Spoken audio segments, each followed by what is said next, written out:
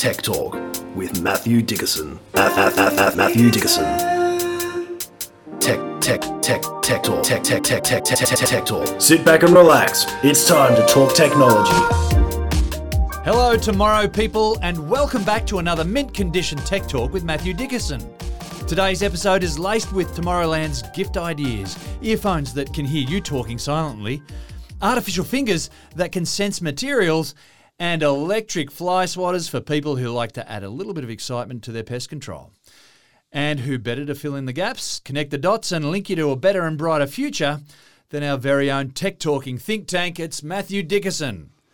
What's been happening in your world, Matthew? Well, I like, first of all, the fact that you talked about gift ideas. That's a subtle hint for everyone listening out there that's got a dad. Father's Day is coming up, so just get ready there. There might be a few little things that you might see here or here. I was trying to be subliminal, but you've just put it out. Oh, I'm sorry. So this week I want to talk a little bit about pretty old technology, really, but something that people don't always think about.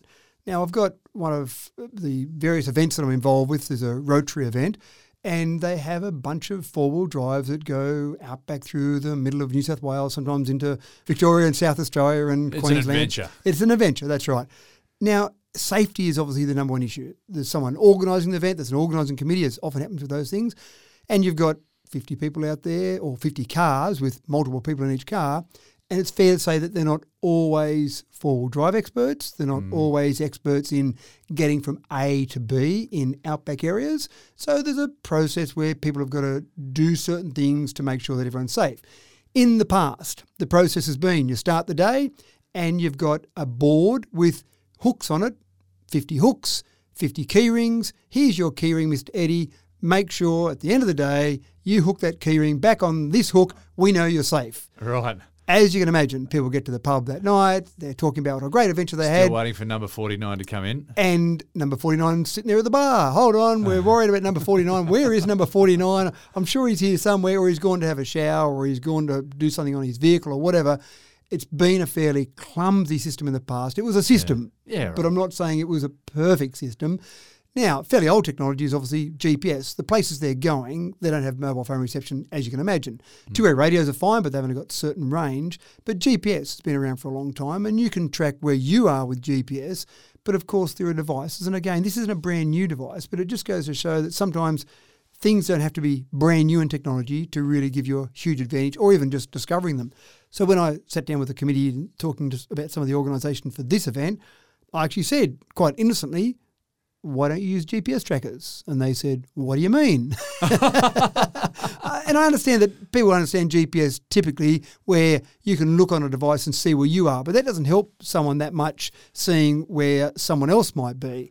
And I explained that there are GPS devices out there that will actually fairly simply give you a map that shows you where everyone is, and they were blown away by this. So I organised 50 of these trackers. Every car has now got one of those trackers. They've actually left as we're speaking today. Oh, wow. They've got one of those trackers in each vehicle.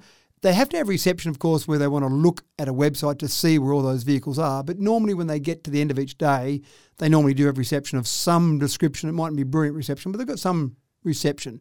But people out there, along as they go, obviously they're out in the middle of nowhere. Anywhere. Could be anywhere. But now, instead of having little hooks with key rings, they hook on the little hook, then now they can just open up a web browser and go, yep, we've got everyone here. Oh, what's Mr. Eddie doing? Stuck in a creek. 50 kilometres out the back there. Right, we better send our sweep out there and go and help him out there. Obviously, there's a problem. Now, you've got some buttons on there as well. You can't send a text message to say something Help, I'm as a stuck in a message. creek.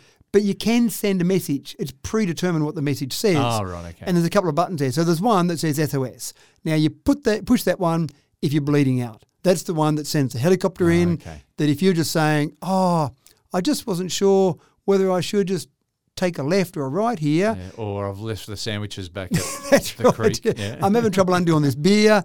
Then that's not the one for you because you'll get a $10,000 bill or thereabouts if you send the emergency crews out. But that's the one. You're bleeding out. You've been hit by a killer kangaroo. You've had a snake take off your little toe, whatever. If it's one you'd call an ambulance for, hit that button, sure, and you'll get some pretty good response. There's another button that just says help. This is the I'm stuck in a creek type thing. A couple other buttons there you can use as well, but they're pretty good little devices. Yeah, cool. Pretty simple. they let people know where you are, so you can have your friends track where you are across every day. But more importantly, if something does happen, again, it could be as simple as a flat tyre, can't change the tyre, whatever, press that button and at some stage someone will go, oh, we better go and have a look where they are, but they know where you are. So pretty simple technology, been around for a while, but it's amazing that people don't always know about those things. And it will change the colour of that trip indeed.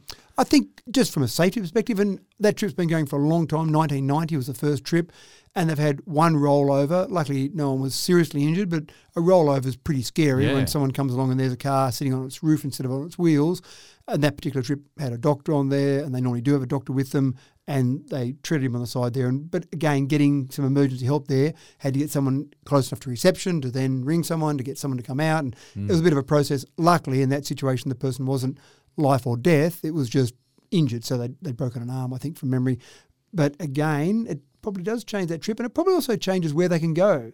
So you don't have to be quite so close to some range. You can go further afield into areas that you might not have gone in the past. Freedom. Yeah, that's right. So, but I love the technology there. I love the devices. It's just such a simple thing. And they're made so simply that anyone, put it in your dash, put it on the front part of your car, you can see the sky, you're under control, you're right to go. A great idea, and we wish them all the best on their endeavours, and their adventures. Now, there are some things for which I am happy to claim that I am just plain old-fashioned about. When I buy a shirt and the sales assistant says to me confidently, that's a non-iron shirt, no need to iron that one ever, I'll always give them a supportive smile, but my eyes are saying, that's an out-and-out lie, and I'm not an idiot. I don't mind ironing. That's an important point I want to make, Matt. Do you call them on that? Do you say, that's just a lie, Mr. Salesman? It's in the eyes. Now, it's a necessity. Ironing's a necessity if I'm not showing, or if I am showing anything more than my shirt cuffs. And I won't believe it when people promise me that I don't need to iron. Matt, I'm calling it already. Your first story today is either a load of bunkum or a revolution for my wardrobe. Do your best on this one. Oh, I'm feeling so much pressure now. Yeah. Look, I'm not a fan of ironing. I just don't like the idea. And it's so I learned to old-fashioned. iron when I was about 12, and I've been doing it ever since as a regular feature of my week. But isn't it old-fashioned? You take a hunk of metal and heat it up, and then stick it on a flat surface and take out the creases. That's the same concept. When you had hunks of metal that you sat on the stove and heated them up, wiped off the charcoal and then put it onto your clothes and ironed it. So the concept's been the same for a long time. Until now, James. Until now. Okay, all right. Got it. Here we go, folks. Strap yourselves in. We've got a few companies out there, Samsung, LG, Anko. They're all building, or they've all got a device. It's similar. I'm sure they'll all say that their device is better. Can I hold you up here as well? Father's Day present. You already mentioned it. Yes, oh, yes. Right. My kids listening here, I love it. Actually, this is probably more a Mother's Day present because my wife does more ironing than I do. So probably suit her more than me. Well, it's a unisexual sort of endeavour right these days. Well, anyway. You're right, it is. And this would be able to be used by both sexes, I'm assuming. Yeah, there you go. So you've got, particularly in the Samsung, for example, they've got their air dresser. Now, if you just imagine a fridge that's kind of cut in half, right. That's the sort of size we're talking about here. It's about 185 centimetres tall, about 44 centimetres deep and wide. So you can just imagine a fridge. And what you do is you just hang your shirts, creases and all, in this particular air dresser. And you walk away. You can walk away for about 39 minutes. You come back. Just give or take a few seconds. And you come back and you open the door and magically there's your shirt. It's ironed to perfection. It's used steam, just like a dry cleaner would use steam. So it's used steam to iron that. But it gets better, James. It gets better. Not only that, but if you want to put something in there that might be in need of a bit of a freshen up, maybe a suit, for example, maybe something that could be dry cleaned, any device or any clothing that could be dry cleaned, put it in there. Put it on a cycle, a longer cycle, about 90 minutes in this particular example, and that'll effectively dry clean your clothes for you. Now, there are some dry cleaners out there. I don't want you to be worried about your jobs. As much as I believe that this works, I don't think they're going to be rushing off the shelves, even for Father's Day, because $2,700 you're paying for the Samsung one. The LG one is about $4,000. The Anko one's a bit under $2,000. So they're not cheap. You can get a fair bit of dry cleaning done. In fact, you could probably pay someone to do some ironing for you. You can get some fair amount of ironing done, I reckon, for $2,700. But the concept is quite simple. It really is just like putting it in there, having some steam go through it, and having that enclosed environment where it does basically heat it up and put steam through it to come out with that beautifully crisp and iron shirt. You can also, and I really like this feature, also set a timer. And I do like it when I put a shirt on, I've just ironed nice it. and toasty warm. Oh, yes. So if I'm going to get dressed, say, at 7 a.m., I could just set this to go and start doing its ironing at 6:21 a.m. And I get up and I get out of the shower and I just walk to it at 7 a.m. The alarm goes off. I open it, put on that shirt, crispy warm. I just like the idea of that. It's a bit romantic, that notion, I think. It's almost like someone's just handed you that shirt lovingly for you to put on there. So, and these are available to be purchased today. These are available right now. Not something that's coming in the future. Right now, Well, you can buy these. Again, a few dollars involved. Father's Day just around the corner. Exactly.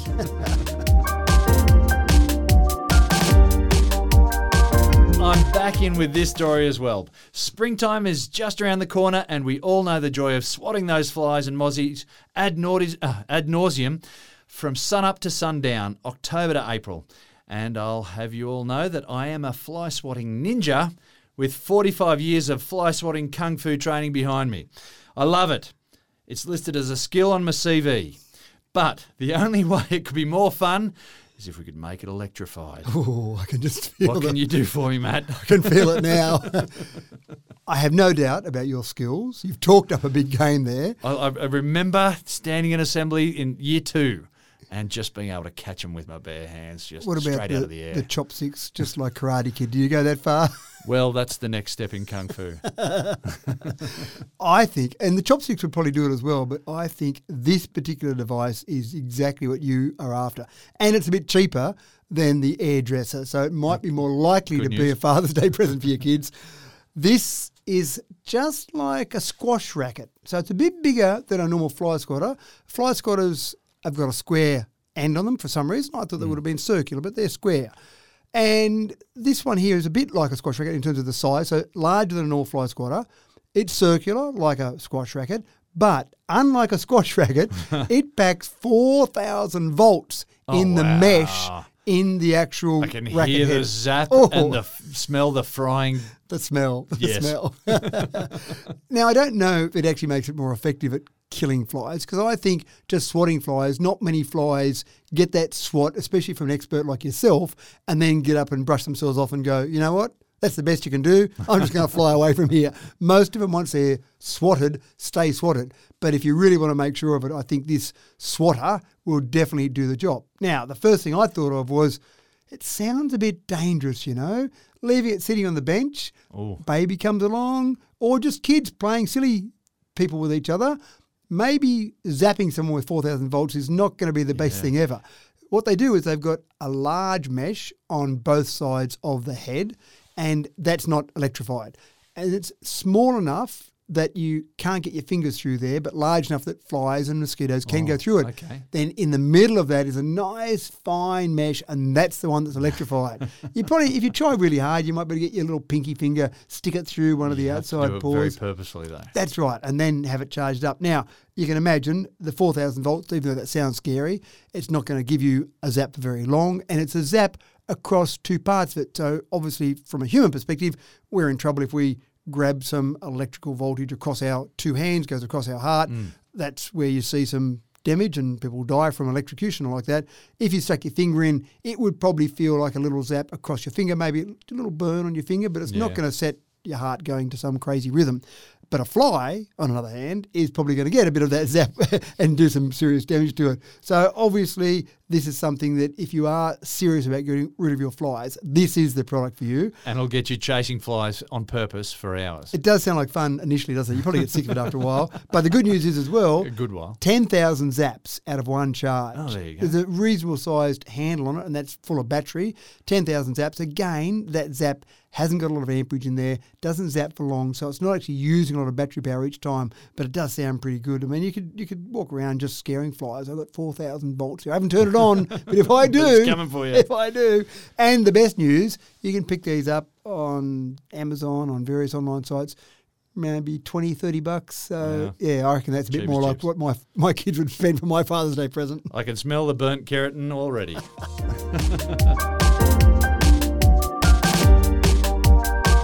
Now, here's a surprise that you just don't need ever. A woman in North London has had dozens and dozens of tourists from all over the world lob onto her front doorstep after a Booking.com scam. Sounds like a bit of a prank, Matt, but someone has probably cashed in heaps, I reckon. They have cashed in heaps. And you're right, it probably does sound like a prank. Oh, I'll play a prank on James. Yeah, I'll hilarious. send people to his place. The only difference with this scam is what people do is they grab a random address. They might even look at the house at that address. Oh, that looks like a nice house. We'll put that on a booking site. In this case, they use Booking.com, but this isn't really anything directed at Booking.com. You could do it with any of those shared accommodation sites, and they put their bank details in. People come along and they book the accommodation. They obviously take the money, and then someone turns up at their doorstep, and I don't know what you're talking about. We haven't got shared accommodation here. No, it's here on Booking.com. Look at this. I just booked it, and I've paid my money and everything. I wanted to prepay to get that cheaper price you offered. Yeah, so we're talking about a house in North London. It's just somebody's house. Just someone's house. And they've got Aussies showing up. You know, they've just travelled 24 hours, had a 24-hour flight or whatever. Don't quote me on that. I can't. Never flown to London before. But yeah, a long flight, and you've landed in London. I'm looking forward to just setting up my bags and getting ready for this wonderful holiday. Yep. I want a shower. I want a bed. And I get turned away at the door. And you've already spent a whole bunch of money. That's right. And this lady, this one in particular, talked about the fact that she felt terrible because people did turn up at her door looking exhausted, and there were people from all over the world, including Australia. They just wanted a shower. They just wanted a bed. But she said, sorry, I'm not involved in share accommodation. I've got my house. I've got my family here. Sorry, you've got to go away. It'd be upsetting after one or two, and then we're talking dozens and dozens here. She had 100 people. Oh, wow. 100 people turned up over the space of a couple of weeks. Now, I've also seen some other ones similar where people have turned up to a vacant lot. So they've taken an address, they've taken some lovely photos. One person... Oh, it could be any house anywhere. That's right, but I read about this one where the person had this beautiful holiday villa, and it wasn't as if it was so cheap that it was obvious it was a scam. Yeah. It was reasonably priced that you'd pay for a nice holiday villa, turned up, and there's my vacant block of dirt. Wow. I guess I've got it to myself. I haven't got too many other people around here. So it is a bit of a problem. And I always like to look at these scams and see what advice could I give to try and get people to avoid this. And this one's pretty tough. You might be able to just go on Google Maps and look at the actual address. And in some case, like the vacant lot, you'd go, the picture on that shared accommodation site looks like a wonderful villa, and Google Maps shows an old bit of dirt. Now, how long ago was that photo taken? You can look on Google Maps and see that. That was taken a year ago. They probably couldn't build a villa like that, going from that vacant block of dirt in a year, so that looks a bit scamish. But some of them, it is the actual house. So they look at the address, you look on Google Maps, you go, oh, yep, look at that house. That looks quite nice. I'm happy to pay my $100 a night, whatever it might be, to stay there. I'll do that. So then when you turn up and the person doesn't know about it, so then what do? Do you start making phone calls to that person? Well, they could put their own number there and take phone calls and pretend it was them. Anyone could be answering that phone. Yeah, that's right. So it makes it pretty difficult, doesn't it? I mean, I think some people do use some travel agents. They still exist. I thought they might have disappeared once the internet came along, but travel agents are still out there. So some people use travel agents, and maybe there's a bit more confidence because they've had someone investigate it a bit further. It's also, I suppose, and I did say this isn't directed at Booking.com, but it's also up to those shared accommodation sites to really keep an eye on any feedback they get to say, this is a scam, this is not the real address. So take those addresses down, take them offline, try and focus on the people that have set them up in some way, shape or form. Bit of pressure on there, but yeah, sometimes they're hard to get around. So I suppose it's just, once again, just be alert, be aware of some of these scams that are out there. Oh, goodness me. The next item sounds like something dreamed up by Homer Simpson in a creative storm. What do you get when you cross a train with a jet plane? Matt, you've got a punchline here, I believe. Well, it's not Superman. A plane with a jet... a train with a jet plane. Homer Simpson, you know, when you designed that car of his dreams. It did everything. The car that looked horrific. Well, I was actually thinking more the monorail. The monorail's well, we're on Simpsons. It's the monorail or the car that had every device hanging out of it. So someone's decided, we can do this. We can make a hybrid. Put them together, why not? And this is, I think, a really exciting area of technology in terms of transport. And obviously in transport, we've worked out a whole bunch of different ways to improve our transportation over the years. And I sometimes have the debate with people about what is technology, because I talk about lots of things and I call them technology, and people say, hold on a second, that's not technology. But I think technology, if I looked at transport, I'd go so far as to say foot coverings or snowshoes is technology, because it made people's lives a bit easier. It gave them some tool to help them get through the snow, for example. Well, I think you've hit the nail on the head there. Technology is any tool that you use. Yeah. Whether Any that tool. has to be electronic, no. Yeah. And a lot of the stuff we talk about is electronic. But in this case, it's about just making things better. So we had, as I said, snowshoe coverings or foot coverings, that type of thing.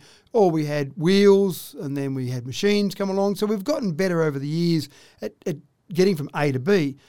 We like to use planes a lot at the moment, and planes are great because you only need an airport at one end and get to an airport at the other end, and they can go fairly fast. I mean, most passenger flights go maybe 900 kilometres an hour, so that's pretty good, and it's a direct route. But when you start to think about all that weight, so when we look at, say, larger planes, maybe 500 tonnes, take Sydney to Melbourne, you've got to get 500 tonnes up, and then you're trying to reduce air resistance. Yeah. You're trying to get to that point where you're high enough, and 35,000 feet, or which is about 10 kilometres, 10.6 kilometres, that seems to be the magic height. Not so high that you had to spend a lot of fuel to get there, but enough reduction in air resistance that you're getting through the air without burning up too much in terms of that resistance. I think you've got around about at that sort of height, maybe 11 kilometres up, you've got about 70% reduction in the amount of air that you've got. So that obviously means that's fantastic, but you've got to get up there. Yeah. It's a long way to get up there. You've got to do all that, and again, you've got a big heavy plane. So the solution might be trains. Now we know, for example, with trains, that we've got some fast trains around the world. China's got a maglev train, 460 kilometres an hour. They're the only ones that's over a 400, that one train. I think Germany's got a maglev as well as Japan as well, I think. Yeah. Yeah, they've got a few, but all of those are still under 400. But there's a fair few around the world that are over 300. Some of them are on what I call traditional wheels. Some of them are maglev. But you're getting over 300 kilometres an hour. That's not too bad. And you don't have to try and get way up in the air. Less hassle to get through customs and get on the train. You can turn up a couple minutes before the train goes, for example. So there's a whole range of advantages to trains. But this is the holy grail. And there's a few companies out there working on it. You've got Virgin, they've got their Virgin Hyperloop. You've got the Boring Company, Elon Musk's company. But this new company from Canada is called Transpod, and they think they've nailed it. They're first working on a trip from Edmonton to Calgary. That's about 300 kilometres. $18 billion they want to spend on it. So you kind of go, well, that's a fair bit. But in transport terms, if you've got a popular route, it's probably easy to justify that kind of money. Easy for me to justify it if someone else is spending that kind of money. But what they do with this is they're going along in a normal suburban area, and so it's kind of like a normal train. It looks pretty groovy, but like a normal train on wheels, and it travels along at reasonable speeds, maybe 100 kilometres an hour. Then it goes into an airlock. When it gets to the edge of a city, it goes into an airlock, and that airlock then takes you into a tube that's incredibly low pressure. Again, they want to get rid of that air resistance. Then it shoots down that tube. It uses magnets to then take away those wheels, reduce the friction, so the wheels retract a bit like an aeroplane would do. Right. And then the exciting part is you wind it up, 1,000 kilometres an hour. They even say maybe 1,200 in testing, but 1,000 kilometres an hour. And this is something where you're at ground level. You might be just above ground level, you might go in tunnels, but you're basically at ground level. So you're not trying to get it all the way up in the air. You're not burning all that energy. And then power. Some of the Sorry, other... so it's still on a track though? It's still surrounded by It's in a tube. in a tube, yeah, right. And what okay. they're doing for the tube, some of the other ones, the maglev, for example, use the actual magnets to repel each other. But this one uses magnets to attract, but they've got magnets at each corner. So you've got these groovy little things that come out on the train, and then you've got magnets. So again, you've got that attraction force at each corner, pulling the train in those areas to keep it floating, if you like, in the middle. Because again, you want less resistance, less friction, and you don't want it sitting on wheels because the ride might be a little bit rougher on wheels compared to just sitting in that tube, floating, levitating, if you like. Right. And then it shoots down there. Again, low air resistance because you've got very little air in the actual tube. But then you want power. Now, some of the other ones, the Boring Company, for example, loads up their train with batteries because it's a bit of a pain to hook something up to the train while it's in that tube. But this one takes a different approach. This one uses a plasma approach so that it's actually getting power from the rail that's right beside it without it actually touching the rail. So it's got a small gap there. Yeah, right. And the cool part is it glows purple when that plasma is actually transferring power. Imagine you've got this long tube with this long metal strip alongside of it there, but again, it doesn't touch it. It just gets close enough to it that it then puts very high voltage through there to create this plasma connection. People might have seen those plasma balls that you can buy from toy stores and whatnot. There's a science experiment where you touch it and the little lightning bolts come and touch you where your fingers are, or the little plasma bolts, shall we say. It'd be something like that. It is. It's transferring electricity via that plasma connection. Yeah, right. So then, imagine this. You've got this low air resistance tube. Now, you're okay. You can still breathe, just like a plane. It's pressurised inside the train. Again, you can be up at 35,000 feet. If you're out in the air, apart from being very cold, you'd have trouble breathing at 35,000 feet. But you're in a plane, it's pressurised. So the train is pressurised. But the tube has got very low pressure, reduce the air resistance. And you're not touching the sides. You've got magnets holding you there. You've got plasma providing the power. And, of course, it uses magnetic propulsion in there. Yeah, so the magnetic propulsion can get you up to the very high speeds, Exactly right. So here we are, 1,000 kilometres an hour in this tube, Calgary to Edmonton in no time at all. Well, obviously some time, but pretty quick. Where I'd really Do you know the actual distance between the two cities? About 300 kilometres. Yeah, right, okay. Yeah. So where I'd love to see this, though, is Sydney to Melbourne. In a couple of minutes. Sydney to Melbourne is the second most popular air route in the world. So when you take that, you think about all those people going between Sydney and Melbourne, and if you want numbers, you've got about, and go back pre-pandemic, you've got about 10 million passengers a year were going between Sydney and Melbourne, about 60,000 flights. To me, that's enough that you could justify spending billions of dollars. We have a problem, though, and that's because we're in a temperate zone where the temperature fluctuations are enough to create major problems with expansion and contraction of your materials on your track or your tube. Yeah. Whereas Calgary to Edmonton, they're having less fluctuations because they're in a slightly less temperate, more polar zone. And the other one is you could do it in the tropics like in China with the maglevs because it's warm all the time. So it's just a little bit of an issue from what I gather in the engineering in Australia. And maybe one of the solutions to that, not that I want to try and solve a very large engineering problem in 5 seconds of thought, but the airlocks that they have in this particular one, obviously the idea there is that you've got something that you could also use as an expansion joint. So you might be able to have something that you could have some expansion along that tube and then have regular airlocks along there, which could be stations anyway, because obviously you need to bring it down slower, take it to an airlock to be able to stop, because you can't keep it not pressurised in there for people to get on and off. So you'd have those at regular stops along there. But I just think when you've got a route with that many people on there, and if you go on a straight line by air, for example, Sydney to Melbourne, it's about 700 kilometres, by road about 850 kilometres. Again, doing something like this, where you have a very fast train or a hyperloop of some description, I just think that'd be a really obvious route to try that out on. Very cool. Now, the downside of a hyperloop, downside of any train is a plane can take off from any airport and land at any airport. With this, you've got to build a track from A to B. So it may not be ideal. Single purpose, that's exactly right. But it's happening. There are test sites over in Las Vegas, over in Los Angeles County. So there are mini test Hyperloop tracks. But this company's convinced they've got $500 million in funding, investor funding already. They need a bit more to get to their $18 billion. But I've actually watched a little demonstration of a scale model. And what was really cool is it's a fairly heavy little train they had in the scale model, probably still weighed a few tons, and the person in the demonstration tries to push it. It's just sitting on the track. It's too heavy for him to just push.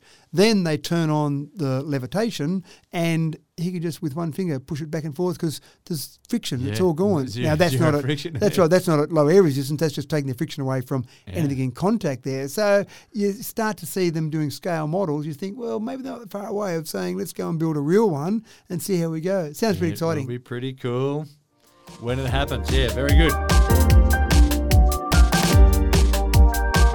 Netflix is working very hard, folks, very hard indeed. They're desperately trying to find the next big hook in the very competitive world of online streaming.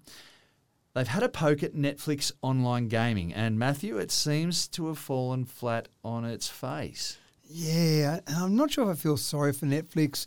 They're still a fairly big company. They've still got 221 million subscribers, so hard to feel sorry for them. But they did really push the whole envelope with streaming, and there's a lot of other streaming services now. Well, it's about being innovative and trying to do something different to your competitors. Yeah, and they were, I don't know they were first to market, but certainly they were very early to market with streaming services. So I think they've changed what we do to a large extent. So that's fantastic. But they've been feeling the pressure from some other streaming providers, and we've talked a little bit about that. We've actually even mentioned the whole concept of gaming before. So they invested a cool 100 mil in their gaming platform, thinking this will get us more subscribers, this will keep the wolves away from the door, we'll make sure those other streaming services aren't as good as us. But the downside is they've only got about 1.7 million people playing out of their 221 million. So less than 1% of users are actually using their gaming. It could be because the gamers have already got their platform of choice that they're using. I actually think you're right. Without, again, having all the research and data to back me up, I would have assumed that Netflix probably did all that, and there's some executives there who said, show me the report to say why we're going to go down this gaming path, or maybe they did it on a whim, but I'm sure they're a bit cleverer than that. So I kind of feel the same there as you, that I'm going to go and get on my gaming console to play my game, and I'm going to go to my streaming service to watch my show or my movie or my whatever it might be. Yeah. Go to my streaming provider to play games. I'm maybe not going to do that so much. And you're only going to play the online game if your friends are playing that game too. Yeah, that's right. Probably part of the issue as well is they've only got 24 games. I see that as a bit of an issue because you want choice there. Obviously, they've got Stranger Things, so that's popular, but you need more than just one. You need probably a variety of games to attract lots of people. I don't know what they're going to do with it. I don't know whether they're going to say, good idea, gave it a crack, blew 100 mil, we'll move on and just try and provide better streaming services, or whether they'll go, we're going to keep flogging this. We've spent 100 mil on it. We're going to get flogging it until we finally get enough gamers out there. Once James and Matthew start playing games on Netflix, we know we've cracked it. We're going to keep working at it. So I don't know what the future holds, but at this stage, the execs are sitting around going, not exactly it's not being the winner that they thought it was going to be. No, that's right. Most of you will be glad to know that the days of the bathroom scales are very much numbered. Who needs them? We're all getting better ideas of the ways to measure health, and they go well beyond the simple number on a digital scale, which is rarely gratifying, folks, let's face it. Now, a new iPhone app is crunching out a whole body profile to put together a bunch of data points about your health status. And Matt, I hope it's not going to be just another way to beat ourselves up with a bigger stick. Well, I think it is. I think that's exactly what it is. I think so we are not getting just so the one good. number that I have to hate. No, It's lots of numbers now. Lots of numbers I'm now going to hate. And then how do I compare those numbers and which ones are good and bad? Which one should I ignore? And I think this is part of the thing. We are really focused on our health and our wearables and our tech around our health. It doesn't mean we're getting healthier. It just means we know how unhealthy we are. It's probably impacting on mental health out there. Well, it could be as well. Oh, no, I've got to get my BMI below a certain number and I've lost it again and I just had a bit of cake. Oh, I'm a terrible person. So you might be right. It might be an issue, and I'm sure there's an app out there to look at that as well. But in this particular case, iPhone in particular, the app is focused on iPhones, but I'm sure there'll be other versions that come out for Android as well, is using the infrared and the depth sensing technology. Now, I looked at those when they were first introduced to phones and I thought, great, they'll be used for augmented reality, they'll be used for gaming, but this is a pretty clever use of it as well. So what you do is you wear tight-fitting T-shirts. I'm glad they didn't ask you to be naked in front of the phone. You then start to worry about where do these images go. But you just wear a tight-fitting T-shirt, tight-fitting shorts, something that you might say go running in or go to the gym in, but basically something that's tight-fitting. And then you sit your phone so it's facing you and you basically turn your body around with the app running, and then you take the phone again and go to the lower half of your body and do the same process where you turn that around. Then it does a scan, sends it off to the cloud, takes about 15 minutes, and then comes back with a full report on your body. So it tells you your BMI, your waist to hips ratio, which a lot of people look at, your waist to height ratio, your target heart rate, your body fat percentage estimate, how much fat-free mass you have, fat-free mass percentage, your ideal weight range, so a whole range of things from a scan of your body. A lot more than your bathroom scales will do. Exactly right. Now, I've got pretty cool bathroom scales. It does tell me body fat percentage and BMI, so I think that's pretty cool. But all of this sounds pretty good as well. It also even gives you your measurements of your biceps, your chest, your narrow waist, your stomach, all sorts of things. that all sounds fascinating. I don't know what some of those numbers are meant to be, but of course the app will give you some indications, some coloured indications to tell you which ones of those are in good or poor areas. So you've got all that information there, and then you can start focusing on that.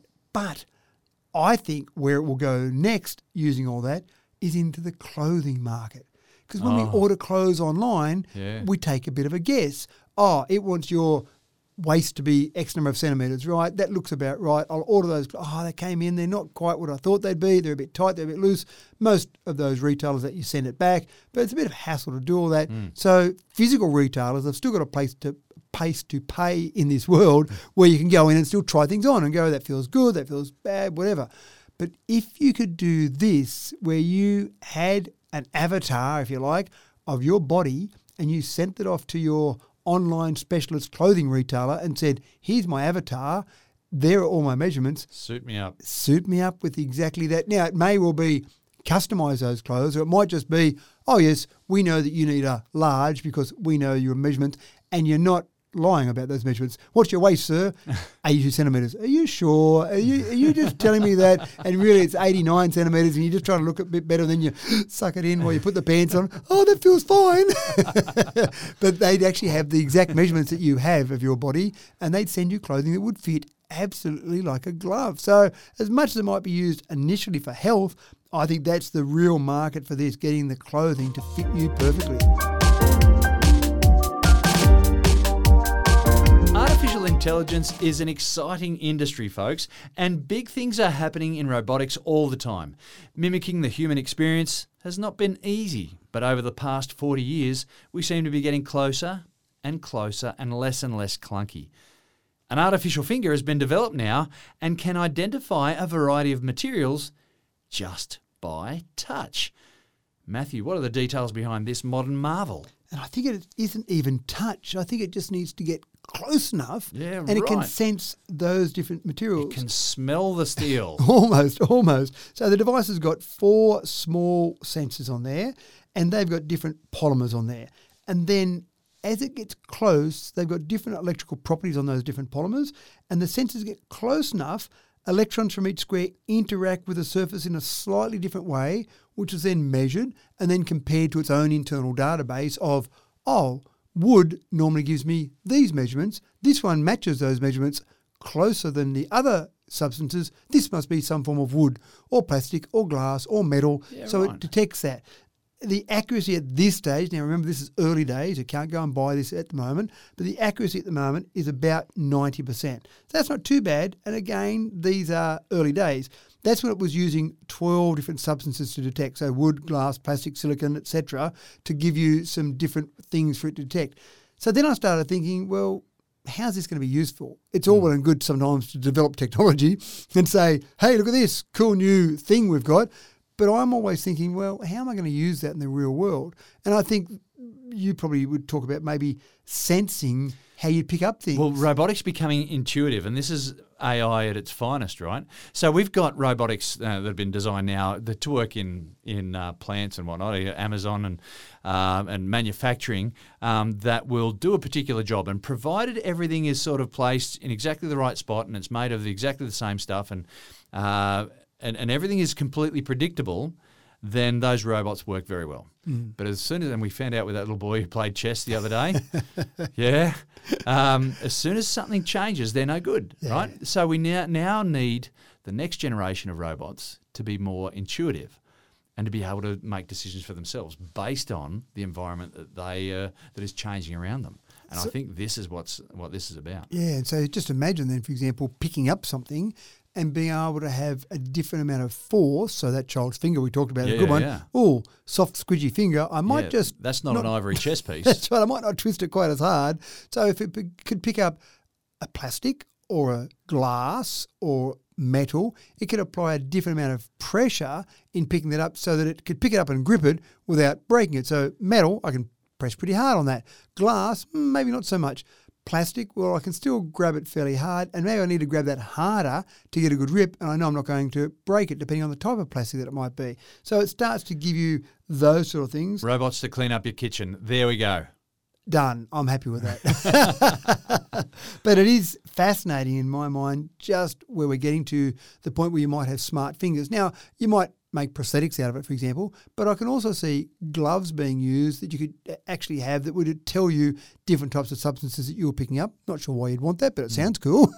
But and again, sometimes you don't know how these things are going to be used until you get them and start using them, and then people come up with different uses. The same people that create them aren't necessarily the people who come up with the great uses for them.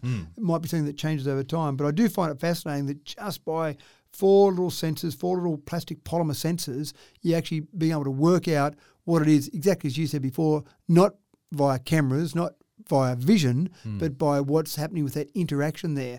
It's amazing, isn't it, how much we as humans can work out. We're pretty clever. We see something, we touch something, we feel something.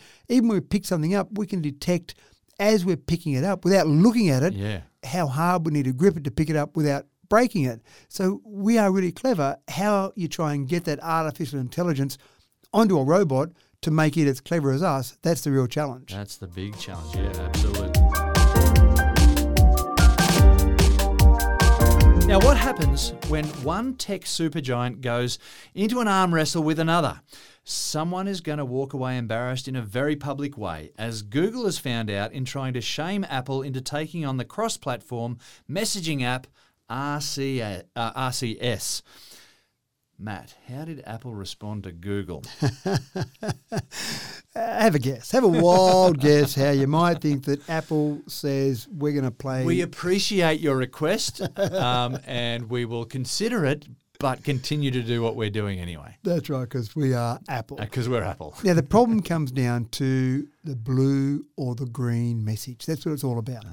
It's status, isn't it? It is. It is so much. And this, talk about mental health earlier, this is a real mental health issue for some kids, because some of the kids that have got a little bit more money, or their parents have got a bit more money, can send messages back and forth to each other, and they see the lovely little blue message.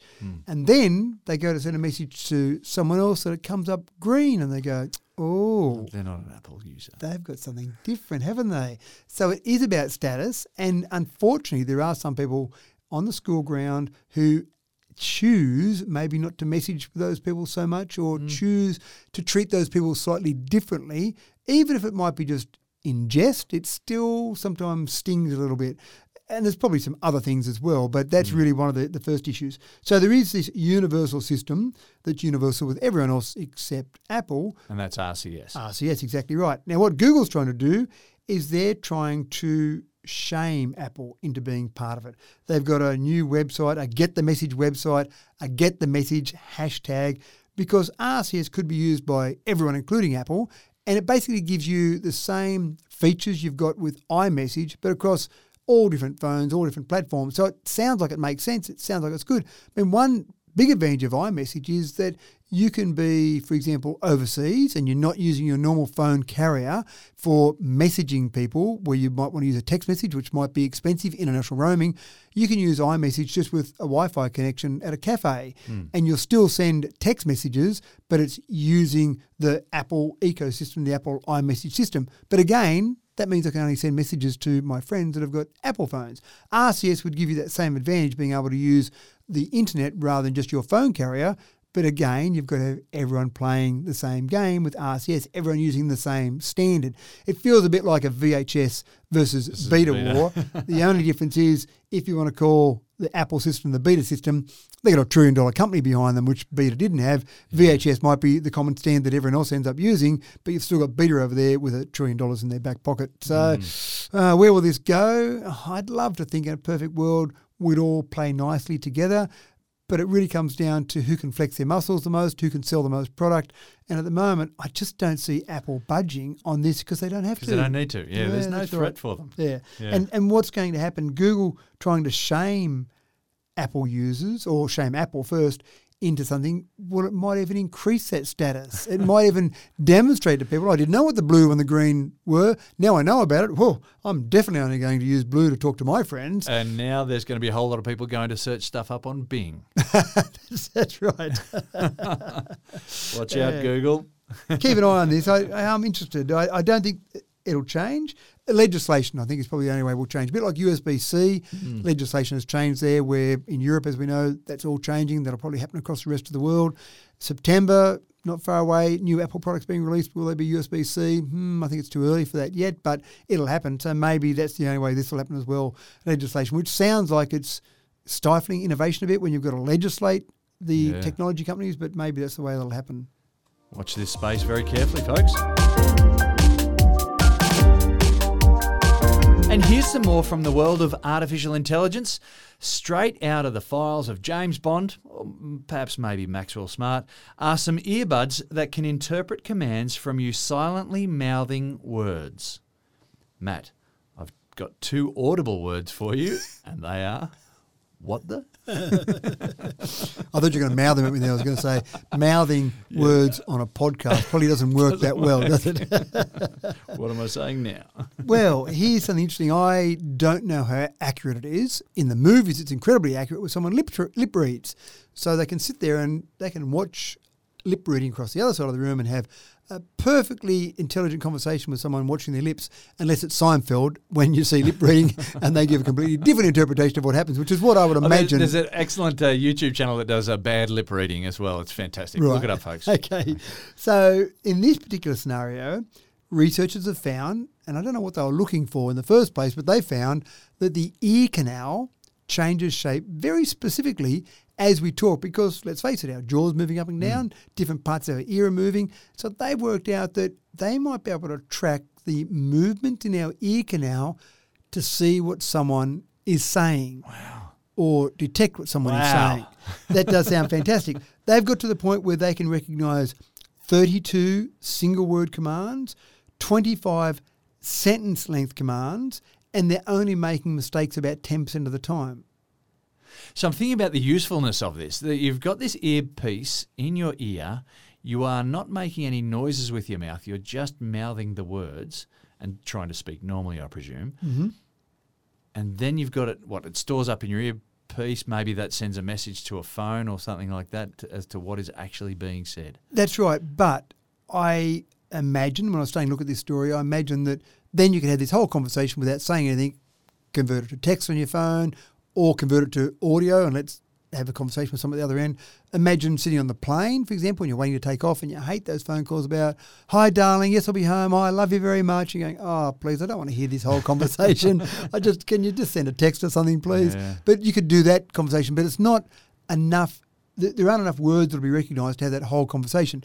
Where the researchers are talking about is you might be able to say, for example, call someone in particular or open up a certain app, or instead of saying Alexa or Hey Siri, you might actually be able to start that. But then when you do that, you've still got to have the rest of the conversation. Call mum, you might be able to do by mouthing, but then when you call mum, you want to have a conversation with her. So what did you achieve really by this process? Not much. This is only useful in the world of Maxwell Smart or James Bond. Yeah, I think so. I think it would be a perfect Get Smart episode, wouldn't it? I think where you could use it and then you could have all the funny things that happen after Maxwell Smart is trying to say the words, mouthing them, but only having a vocabulary of 32 words, for example. So I can see a whole skit being done on that. How useful is it in the real world? At this stage, I'm struggling to see it. And I do libraries, maybe. I do like to see how technology might be used in the real world. Yeah, that's probably it. Maybe you could have some commands, for example, like what's the weather? And you could then see the weather come up on your phone. But if you're doing that, wouldn't you just go to the weather app on your phone? That's right. And couldn't you just talk and use your words? Yeah, maybe. So I'm thinking of a place where it's quiet. Library is a good example. On the plane's another example. A place where everyone's taken a vow of silence. Yeah, maybe. A place where you shouldn't be using your phone, maybe in the classroom, for example. So you're mouthing some of those words. What's the answer to this particular maths problem? That's that might be one. Yeah, that's okay. Right.